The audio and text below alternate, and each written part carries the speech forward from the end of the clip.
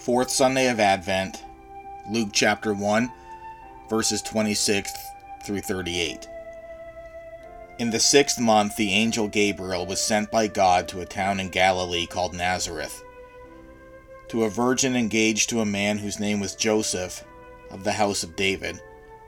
The virgin's name was Mary, and he came to her and said, "Greetings, favored one, the Lord is with you." But she was much perplexed by his words, and pondered what sort of greeting this might be. The angel said to her, "Do not be afraid, Mary, for you have found favor with God.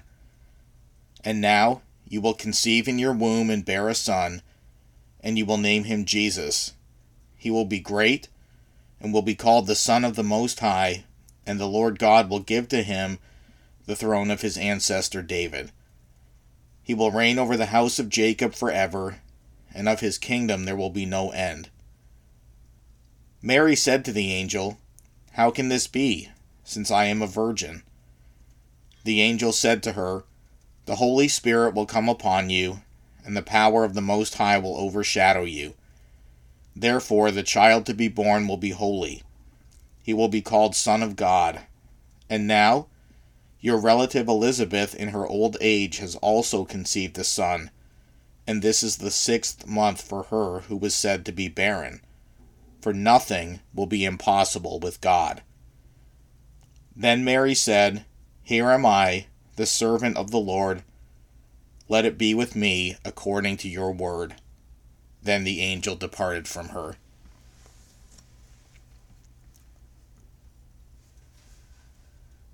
I've titled this lesson, Yielding to God. And so I'd like us to think about yield signs for a minute. Yield signs of all sorts require us to defer to the driver who has the right of way. But yielding can also be a figurative way of thinking. What rights of way, for example, do you defer to in your life? We defer to other drivers when we encounter a yield sign as we're out driving. But in our life, we yield in different ways. We give the right of way to other things. We yield to self-help books and different self-help philosophies. We yield to the advice of others. Sometimes we have TV preachers or podcasts that we listen to, or other books that we consult when we're looking for answers. Some of us just take the flip a coin approach, and we yield to whatever result seems to come randomly to us. And still others of us take the completely exasperated approach. We just lose our minds when we think about what needs to be done and how we're going to handle it, and never really recover. I want us to think about Mary's example and how we should defer to God's direction and learn from Mary's humble attitude of yielding and trust to God. Mary is an example in this passage for each of us. She heard an unclear word, and she was unsure about it. But that was okay. She wondered how God would make something work out of what looked to be impossible, but she still trusted God and His Word, and ultimately she yielded to Him. How many of us find decisions in our life or different times that things appear to be unclear? It's okay for us to recognize that lack of clarity and focus. And it's okay for us, just like Mary, to wonder how God will do something when it looks to be impossible. The important thing to remember about the example of Mary is that in all of this, she trusted God and His Word and yielded to Him. God's direction isn't always clear at first, but it does come into focus. Luke chapter 1, verse 29 says, "Mary was greatly troubled at His words, and wondered what kind of greeting this might be." We know that the angel was there to bring God's word, but to Mary it sounded confusing, and she was greatly troubled at first by His words, didn't know why He was there, and didn't understand what He meant. And so we see that sometimes when God's word or God's direction comes to us, it isn't always clear. it takes us a while to figure out, or we need to wait for something else to happen before His Word becomes clear to us. And we also need to recognize that yielding to God is not always easy. We also learn in this verse that Mary was greatly troubled. And just like Mary, it's okay for us to be troubled. We don't have to immediately understand what we think God is doing or saying. A lot of times, I think because of little things that we hear or see in other people, we expect that God's instructions to us or the way that God's trying to lead us will be crystal clear from the very beginning. And sometimes that's the case, but it's not always the case. And I would say in my own experience, more often it's been where I've had to function like Mary, where I've had to try to piece together what was said, to wait upon something else, to trust God, and to yield to Him. Yielding is not always easy, and it can lead us to be troubled, and that's okay. And sometimes we will wonder how yielding to God will work out. Mary asked the angel, "How will this be, since I am a virgin?" in Luke chapter 1, verse 34.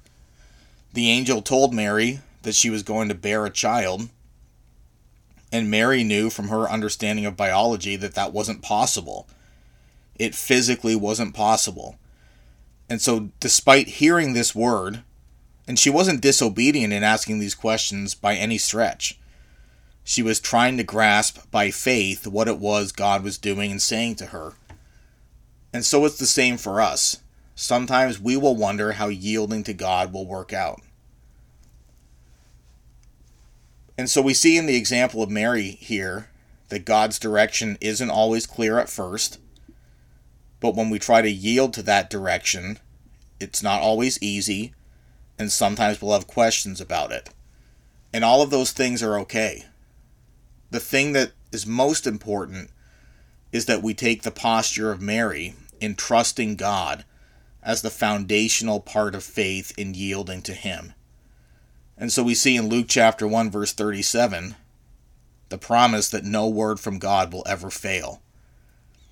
And if we believe that, if we believe that nothing God says or promises will fail, then we can trust Him.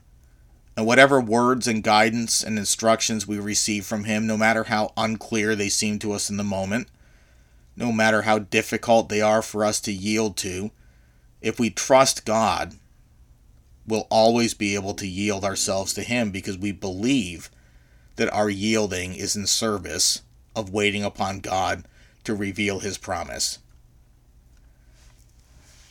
I want to encourage us, as we listen to this episode today, to adopt Mary's attitude of humility and acceptance in yielding to God. Mary said to the angel in chapter 1, verse 38, "I am the Lord's servant. May your word to me be fulfilled." Imagine if we adopted such an attitude in times of trouble, in times of calm, in times of anxiety, in times when we needed support. If we, in humility, were able to say to God, "I am your servant. May your word be fulfilled." God affirms both Himself by His word and by the angel, and He affirms Mary through the angel. God worked with Mary's fear and anxiety to embolden her to yield to Him. Where are you fearful or anxious in yielding to God? In this 4th week of Advent, less than 1 week now until Christmas, where is anxiety showing up in your life? Where is difficulty in yielding to God creeping in? Think about how you can let God's word strengthen your resolve to yield to Him. And then as we think about Christmas in less than 1 week, enjoy God's gift of Jesus to you this season, while giving back to Him a gift of trust and yielding. Focus yourself on God and on His will, not on consumerism, decorations, or even gifts, but on the greatness of God who works the impossible and has given us the greatest gift of all in the gospel. Enjoy God's gift to you this season, the gift of Jesus, and give a gift of trust and yielding back to Him. Where are you struggling to yield? Gift, grace, and gospel will help you yield to Him and offer that gift of trust back to your Father. Thank you for listening to this episode. Please go to the show notes to leave feedback or ask questions, or to find ways of engaging with others around this content. And be sure to listen to the Spotify playlist that I've created to accompany this podcast. Thank you again.